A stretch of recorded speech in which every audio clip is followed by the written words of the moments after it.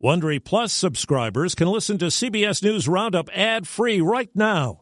Join Wondery Plus in the Wondery app or on Apple Podcasts. This spring, if you'd rather spend time enjoying your lawn instead of trying to keep it alive, there's good news. True Green is the easiest and most affordable way to get a beautiful lawn. All you have to do is water and mow, and they'll do the rest. Weed control, fertilization, aeration, and even some things you might not even think of. They'll do all of it, while you can do literally anything else. With True Green, you can have your lawn looking as good as a putting green. That's not hyperbole. True Green is the official lawn care treatment provider of the PGA Tour. True Green offers a satisfaction guarantee, and they have a verified best price promise, which guarantees you the lowest price with no compromise on quality. You do you. Let True Green do your lawn care. Visit TrueGreen.com to get the best lawn at the best price with the best people guaranteed.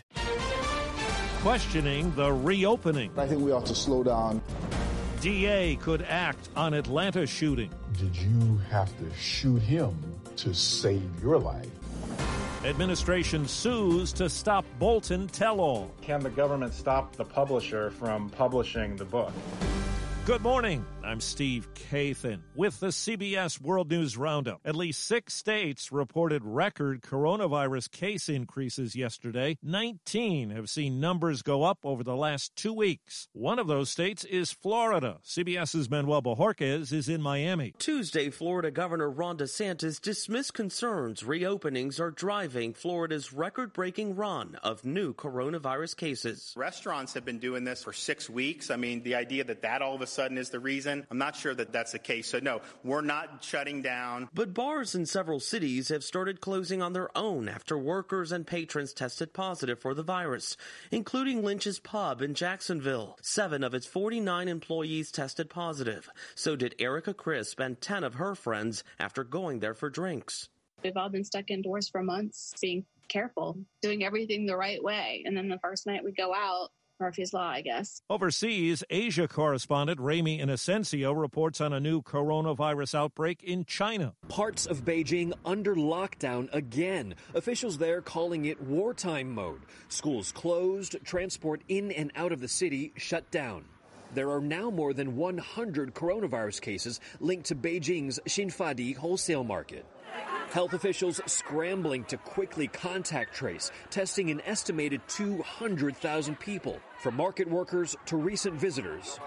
Near the area, images seen of hundreds of military police deployed to freeze the flow of people. Dr. Anthony Fauci tells the LA Times he'd recommend against stretching the baseball season, if there is one, too far into the fall, past late October. More virus cases could rear up in colder weather. In Atlanta, CBS's Jeff Pegues says this could be a day of decision in the fatal police shooting of a black man last week. Fulton County District Attorney Paul Howard explained his decision on whether to bring charges will come down to if the officers believed that even as he was running away, Rayshard Brooks posed a threat. Did you have to shoot him to save your life or to save somebody else's life at the time the shots were fired? Investigators have been closely examining the tape and say the critical moment is when the shots are fired. Should the officers have felt threatened by that taser? It's not a lethal weapon. It's a non-lethal weapon. Republican Senator Tim Scott of South Carolina is set to unveil a police reform plan today. It comes a day after President Trump signed an executive order that outlines recommendations. White House correspondent Paula Reed. Surrounded by law enforcement officials, President Trump signed an executive order that encourages police to implement best practices, like improving training, tracking excessive force complaints, and banning chokeholds, except where an officer's life is at risk. But the executive order does not make any direct mention of racial bias or how to fix it. Attorney Lee Merritt, who represents families of victims and met with the president at the White House, said the order wasn't enough. I have to say it fell kind of flat. There was nothing in the executive order that my office or these families could jump at. Adweek reports PepsiCo, the parent of Quaker Oats, is dropping the Aunt Jemima brand name after 131 years. Former National Security Advisor John Bolton's new book is due out next week. The Trump administration has taken legal action now. The White House says it's suing because the Bolton book contains classified information. That book is expected to cast the president's foreign policy decision-making in a bad light. It's scheduled to be published next week by Simon & Schuster, a division of Viacom CBS. In a statement, the publisher says it's nothing more than the latest in a long-running series of efforts by the administration to quash publication of a book it deems unflattering to the president. Bill Rakoff, CBS News. China says it has agreed with India to resolve their dispute in a Himalayan border region peacefully.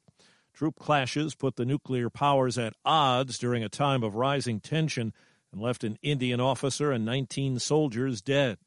U.S. Army investigators are now offering a $50,000 reward for information about a missing soldier last seen in April, 20-year-old Vanessa Guillen.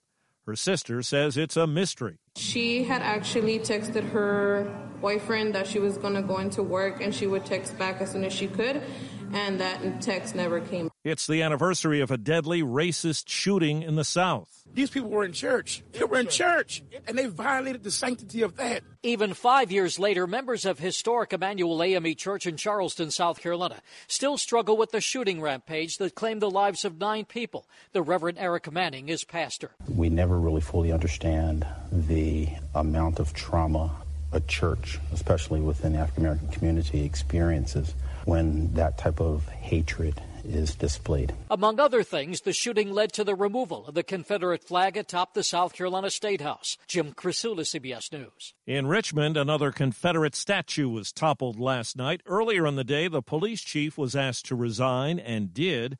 Virginia's governor says he wants to declare Juneteenth a state holiday. That commemorates the end of slavery, and singer Pharrell Williams says it's a good idea. July 4th, 1776, not everybody was free in celebrating their Independence Day. So here's our day. And if you love us, it'll be your day too. Facebook's taking some action as the election draws closer. Here's CBS's Steve Futterman. Tired of seeing those political ads on Facebook? Now you can just say no. The social media giant is allowing users to hide those ads with a few clicks. It will also apply to Instagram, which is owned by Facebook. It won't happen all at once. Initially, only a small group of users will be able to do this. It will then expand to the rest of the U.S. Facebook has been criticized for allowing political ads, even if those ads contain lies. A CBS soap opera is ready to roll them again. The Bold and the Beautiful today becomes the first network-scripted show to resume shooting after the long coronavirus shutdown. A July 4th spectacle will have a bit of a different taste thanks to the pandemic. Look at that incredible pace. 10 per minute. That's a The usual crowd of hundreds won't be cheering on the contestants at Nathan's famous hot dog eating contest this year. The pandemic is forcing the fun inside to a private location. The number of contestants will be cut from 15 men and 15 women to 5 and 5. ESPN will still broadcast the contest live. Question is, will the reigning wiener eater make it 7 in a row? The champion of the world, Joey Chestnut! His record, 74 dogs in a sitting. Deborah Rodriguez, CBS News. The former CEO of Bumblebee Foods has been sentenced to 40 months behind bars and slapped with a $100,000 fine for masterminding a tuna price-fixing scheme that went on for years. That's the World News Roundup. I'm Steve Kathan, CBS News. If you like CBS News Roundup, you can listen early and ad-free right now by joining Wondery Plus in the Wondery app or on Apple Podcasts. Prime members can listen ad-free on Amazon Music. Before you go, tell us about yourself by filling out a short survey at Wondery.com/survey. Behind every successful business is a story, and some of them might surprise you. Like how Chobani's first yogurt factory was discovered on a piece of junk mail, or how the founder of the multi-million-dollar cosmetics brand Drunk Elephant was told by everyone, including her own mother, that the name sounded like a dive bar. I'm Guy Raz, and on my show How I Built This, I talk to founders behind the world's biggest companies to learn the real stories of how they built them. In each episode, you'll hear entrepreneurs share moments of doubt and failure and talk about how they were able to overcome them on their way to the top. How I Built This is like a masterclass in innovation and creativity from the people who've done it all. Follow How I Built This wherever you get your podcasts. You can listen to How I Built This early and ad-free right now on Wondery Plus. For more deep dive and daily business content, listen to Wondery, the destination for business podcasts. With shows like How I Built This, Business Wars, and many more, Wondery means business. Catch every episode of 60 Minutes, America's most watched news magazine show, as a podcast. Hear in-depth investigations across politics, news, and entertainment on your schedule. Listen to 60 Minutes ad-free on Wondery Plus.